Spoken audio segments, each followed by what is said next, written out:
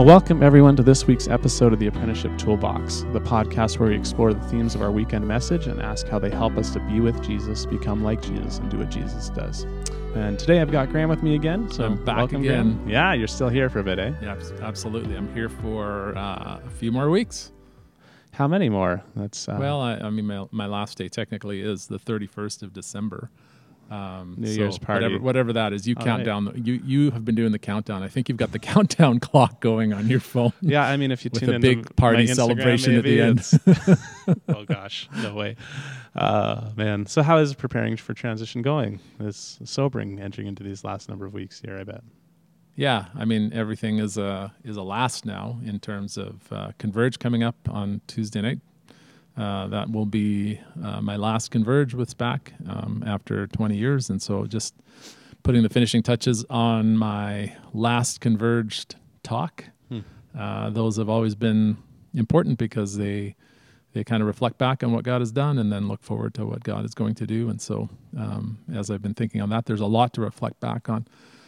And then the other part of this transition that we're finding particularly difficult and praying through is what does it look like to say goodbye in a meaningful way during the pandemic.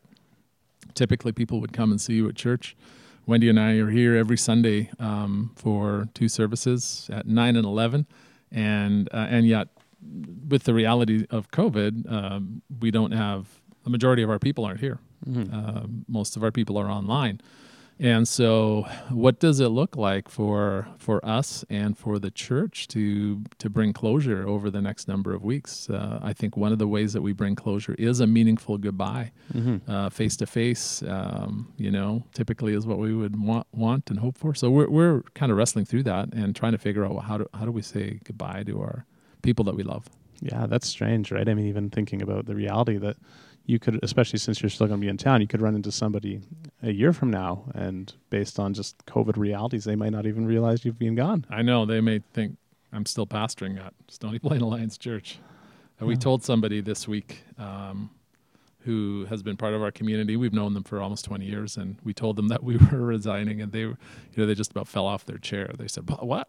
That's shocking," and it is a big change. It's a change for us, and it's a change for our community, and so we want to be able to, in the midst of this, we want to be able to say goodbye in a meaningful way, because I think that closure is really, really important, and we're going to do that well. Yeah. Well, thanks for sharing about that. So this weekend we talked about a non-thorny idea at all of submission. Totally non-thorny. No, nobody has adverse thoughts to this idea at all. No, not at all. No. So you talked about the idea of submitting to one another, and I just want to, as we get started, I think it's good to define the terms that we're using. And so if you could explain here again, I know you did on Sunday, but what do you mean when you mean submission? Yeah, I mean in Ephesians chapter 5, verses 18 to 21, 18 to 21, the Apostle Paul outlines the work of the Holy Spirit in the life of a believer, in the life of a community, and one of the effects of the Spirit-filled life, and we'll talk more about that later, I think, but is actually submitting to one another out of reverence for Christ. And so when we think about submission, we're not talking about being a doormat. We're not talking about being a victim. We're not talking about living underneath a tyrant. What we're talking about is mutually submitting to one another, mutually looking out for the best interest of the other person. So where two or more people are gathered, whether it's in a marriage, a family, or a church, maybe a small group, it's the looking out for the best interest of one another. And so most of us wake up, I said this on Sunday, most of us wake up thinking about ourselves, right? And totally. What do we need? Unless you have a screaming toddler. Oh, well, no, you're still thinking about yourself because from experience, it's why am I not getting to sleep right now? Right, yeah. It's not their needs, it's mine. So that's just evidence of the fact that we're pretty self-focused people.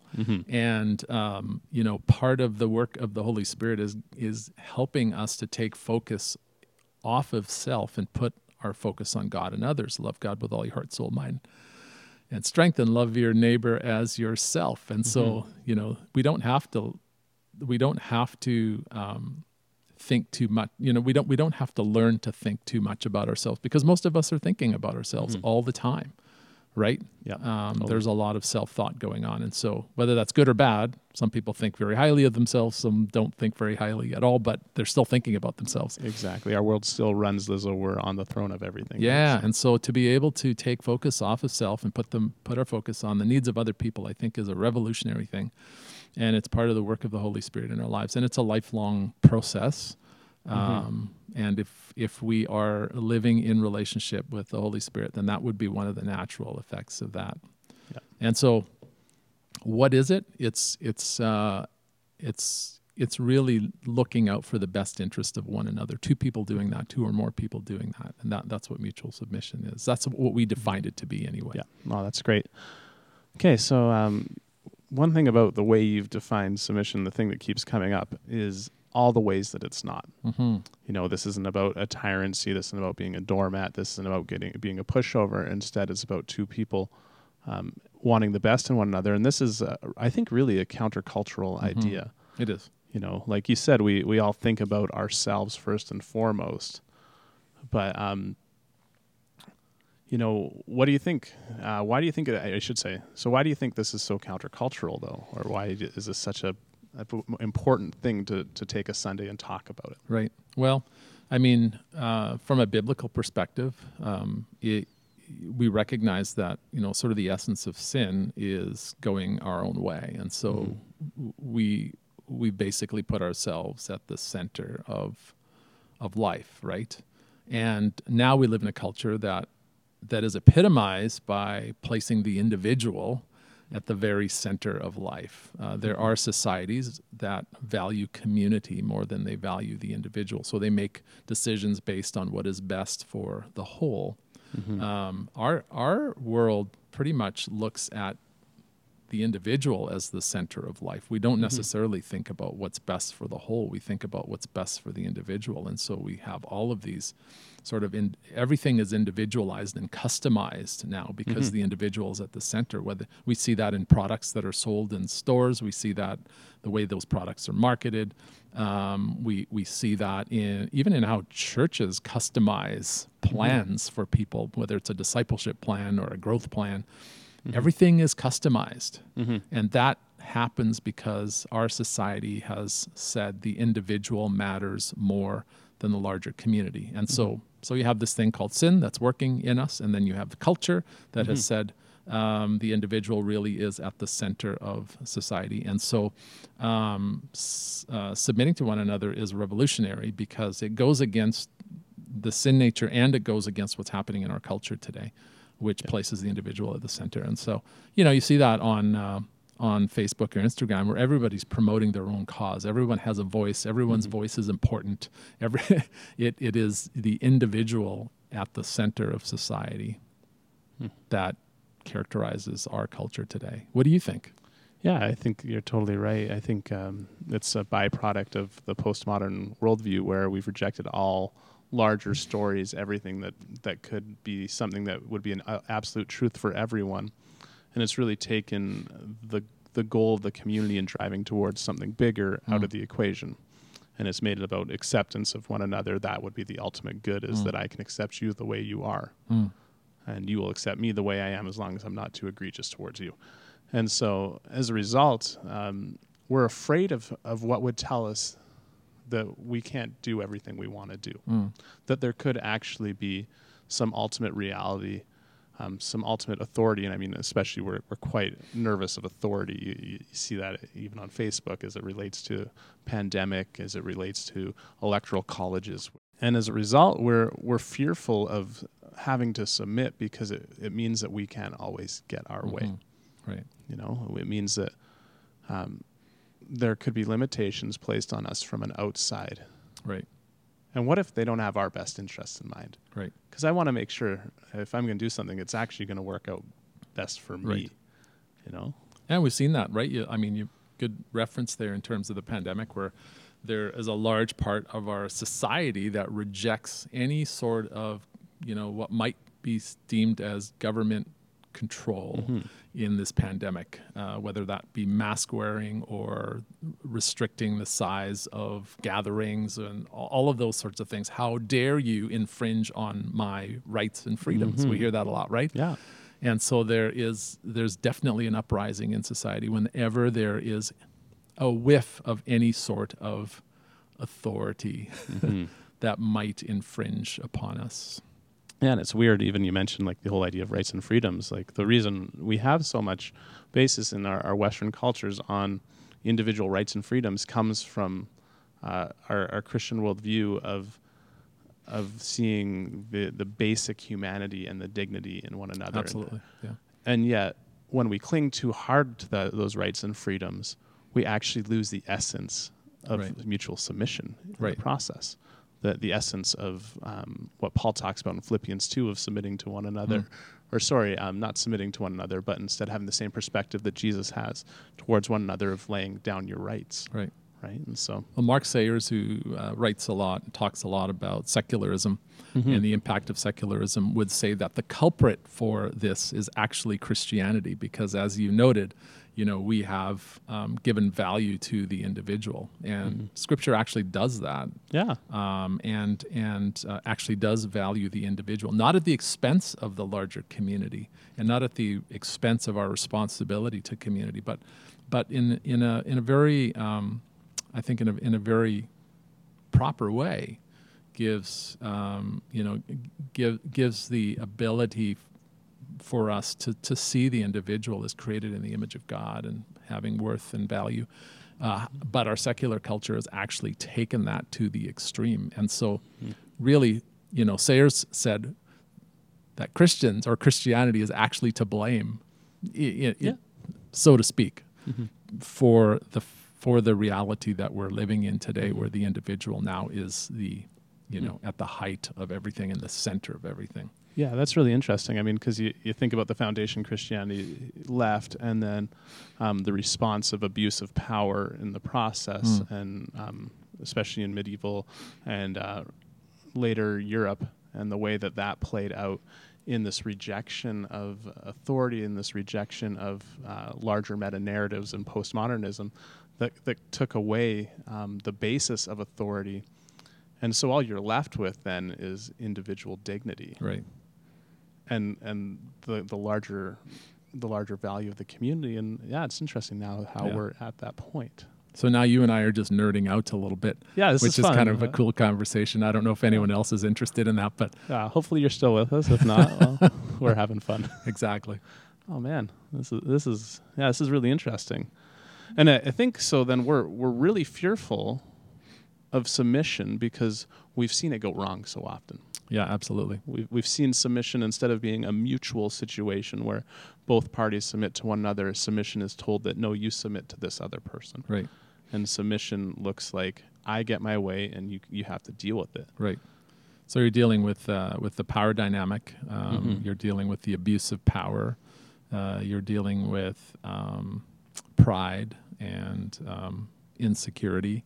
And in worst case scenarios, you're dealing with violence and abuse.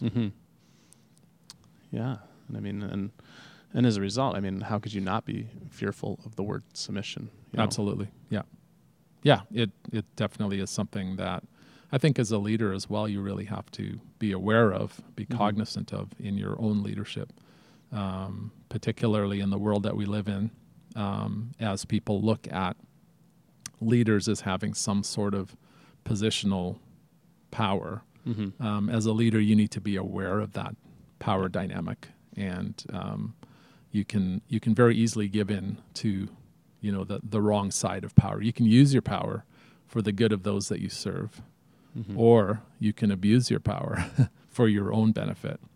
Yeah. Right. And so I think that's what we're scared of. We're scared of the reality that we see lots of examples. Yeah, you don't have to look too far. The abuse of power all over. And you see it in the church, right? You and I were talking about the fact that we've seen that in recent years.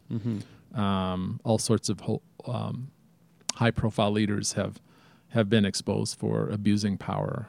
Yeah. The Me Too movement didn't just stay in culture; it moved into the church. Right. I mean, that's a good example of how this played out. I mean, there's other ways that it worked too, in staff dynamics in some mega churches that resulted in one leader having their way and it all being built around them and them getting to abuse their power. But this sadly creeps in so easily in situations of power. Right. To say, I'm in charge, you do what I say. Right. And sadly, I don't see how I see how you get there from the flesh. Like if we've got this triumvirate of evil against us, of the world, the flesh, and the devil. I see how it happens there when you're not properly submitted to Christ and to the Spirit to start playing in that way. But as you so well reminded us, that when you're filled with the Spirit and submitted to the Spirit, this is how you actually have mutual submission happen. And so how does, let's dig into that a bit. How does a Spirit-filled life empower mutual submission? Yeah, I mean, it's in Ephesians, that passage that we talked about, 18 to 21, there are three components of or outflows of the Spirit-filled life.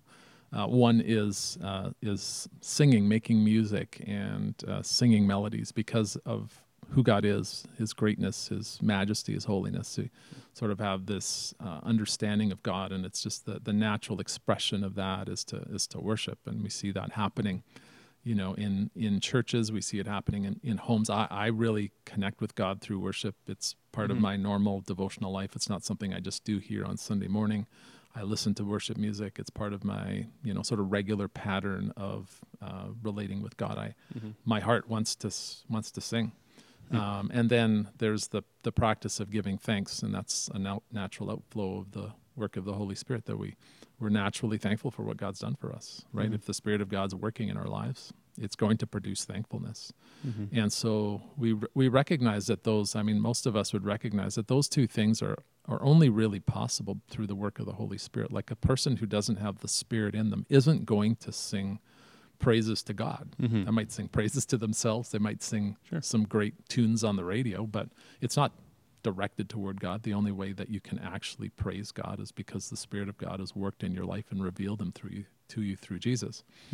And the only way that we're going to give thanks back to God is through the work of the Spirit in our lives, as the Holy Spirit reveals what God has done for us in Christ, and the fact that you're really involved in every detail of our lives. Give us this day our daily bread, right? And to be able to sit down at night and to say thanks and give thanks is an act of a result of the work of the Holy Spirit in somebody's life.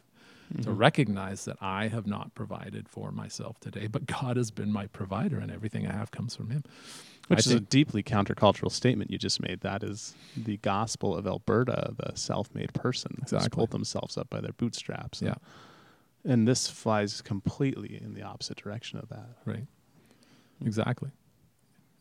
And then when you think about submitting to one another, then out of reverence for Christ, then that is also the natural outflow of the work of the Holy Spirit, because the Holy Spirit really does transform us and conform us into the likeness of Christ.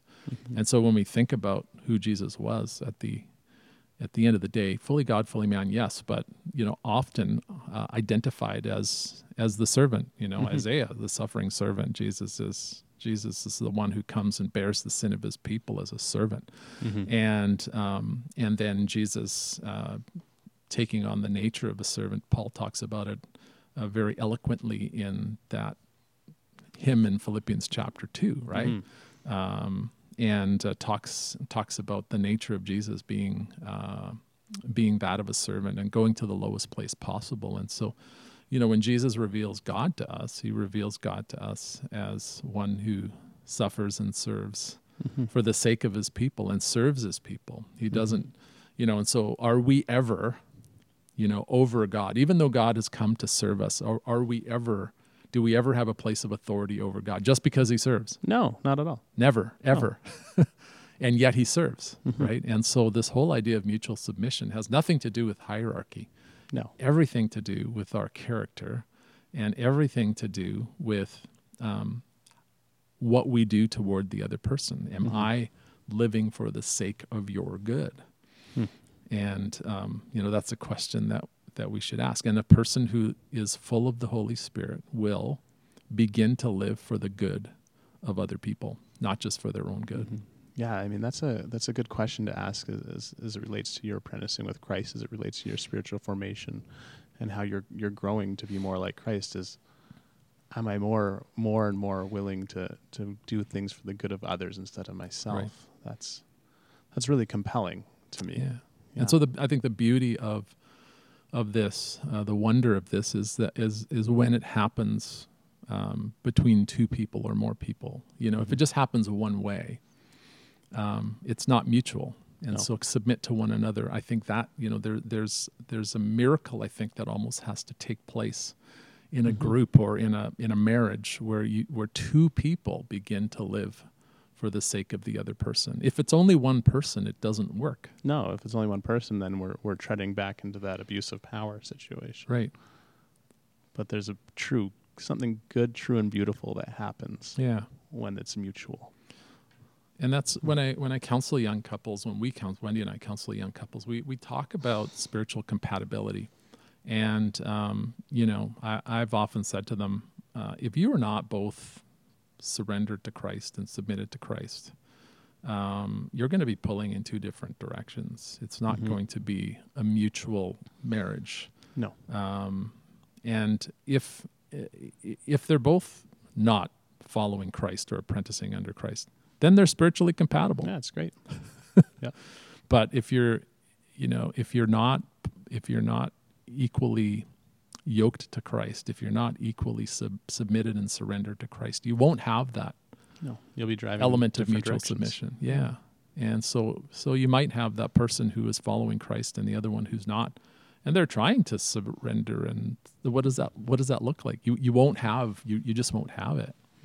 And so I think that's why it's significant that, both spouses are on the same page. I think it's significant that members of a church are on the same page and wanting to surrender to the work of the Holy Spirit and understanding that this is a natural outflow of the work of the Holy Spirit so that we can cooperate with Him. Mm-hmm. What do you do if you find yourself in a relationship and only you're apprenticing with Jesus or yoked to Christ and the other person isn't? What's your advice then? Well, I think Paul has some advice for us in Corinthians. The advice is to stay in that marriage and to win that person over through your surrender and submission to Christ, and the best of your ability to, without being a doormat, to serve the other person. Yeah, you're not telling them to be a victim of abuse or anything. Exactly, not at all. But to be able to win that person over with love and good deeds, so to speak, right? To be able to serve that person to the best of your ability without becoming a doormat. It's difficult. Yeah, there's a fine line there. Nobody's suggesting that it's easy. I think it's one of the most difficult situations that you can find yourself in. It has nothing to do with whether you love the person or not. No, or their basic goodness or anything like that. Not at all. It's just it's a trajectory conversation.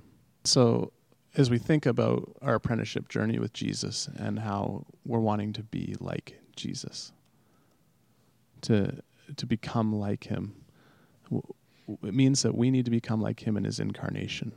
And in His incarnation, we see the God who is all-powerful, all-knowing, who has no needs outside of Himself, all of a sudden become a baby. And I mean, we've both had 4 kids, and we remember holding tiny little infants in our hands. And every time I hold one of my kids, even in those first few weeks, and it's the most terrifying moment because their necks are so flimsy and all that stuff. I just can't help but have my mind drawn to Christ and the God who unlimited power, all of a sudden can't even feed Himself, can't even turn Himself over, can't meet any need. And this is the example we have of being so willing to work for the common good, for the good of others, that you'll lay down everything. It's really hard for me to wrap my mind around, to be honest, and yet so compelling at the same time. Right. And so it's interesting too, just, the definition sort of meekness. I've heard it said that it is power brought under control. Mm-hmm. And so submitting to one another isn't really giving up any power at all. It's actually bringing it under control for the sake of other people and using that power for the sake of others rather than for the sake of yourself. And so, when you think about Jesus, really, he demonstrates the principle of the leader goes first. Yeah. And so when you think of Jesus coming in the form of a baby and making himself vulnerable and helpless and then going to the cross and dying for us, he's showing us what a life of service looks like, a life of sacrifice looks like, a life that's submitted to God and to the greater good of other people.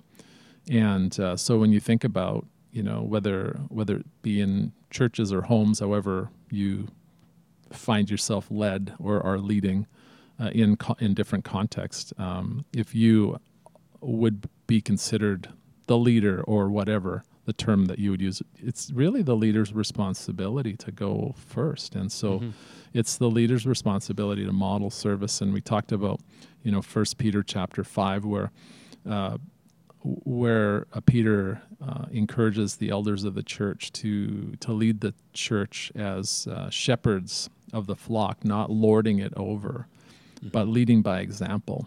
And the example being, the example of Christ, of showing the congregation, showing the flock that they lead, that they are willing to sacrifice themselves for the sake of the flock. And so, if you are in an environment where you have any leadership kind of influence, if you want to see mutual submission begin to play itself out, it's your responsibility really to take that lead. And so if you're a leader, you consider yourself a leader in your home, begin to practice submission to the people that you're serving. And that's kind of an interesting. When you look at Paul's writing, beyond 5:21, he begins to deal with husbands and wives and parents and children and slaves and masters, which slaves and masters it's not terminology we're using today, but we could term that as employers and employees. Yeah, or they're all power dynamic situations. They're all power dynamic situations. Yep. And he's appealing in that context. And all of those people, like if you were a woman, if you were a child, if you were a slave, the cultural expectation is that you would submit to that person. That you would be the doormat. You would be the doormat. And so what Paul is calling for here really is for those who are in leadership positions in those scenarios. He's calling for them to exhibit something very different than what would have been culturally appropriate, normal in that day and age. So for a husband to actually love his wife as Christ loved the church, gave himself up for her, that was revolutionary in that day and age. Completely and totally, right? And for parents not to exasperate their children, not to, be hard on them. That was revolutionary. Or for a master to treat his slave kindly, that would have been unheard of. Yeah. Ridiculous. Yeah. So it's really calling for those who are in those leadership positions, given positions of power, to lay that aside for the sake of those who are in their care. Yeah. Which then 2,000 years later leads us to the situation we find ourselves in. Absolutely. Cultural context. Yeah. Oh, well, great. So let's move over to our tool for the toolbox then. We try to give a tool for your apprenticeship toolbox, a way that you can be with Jesus, become like Jesus, and do what Jesus does. And this week, I just heard it so clearly throughout the sermon that we need to be submitted to the Spirit.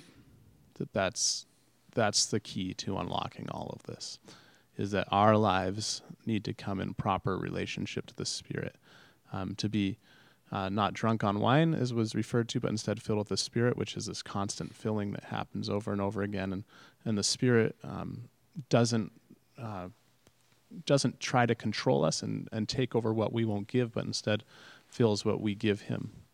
And so, how do we do this well? How do we live a life in submission to the Spirit would be the tool. So what we want to offer you is a potential way to evaluate your life in terms of submission to the Spirit. So one way you could do this is maybe grab a coffee, a cup of tea, glass of wine, whatever you find yourself with, and give yourself some space just to reflect prayerfully, perhaps on your week, on your day, and just go, where did I find a hard time with giving up my rights today? Where do I find a hard time submitting myself?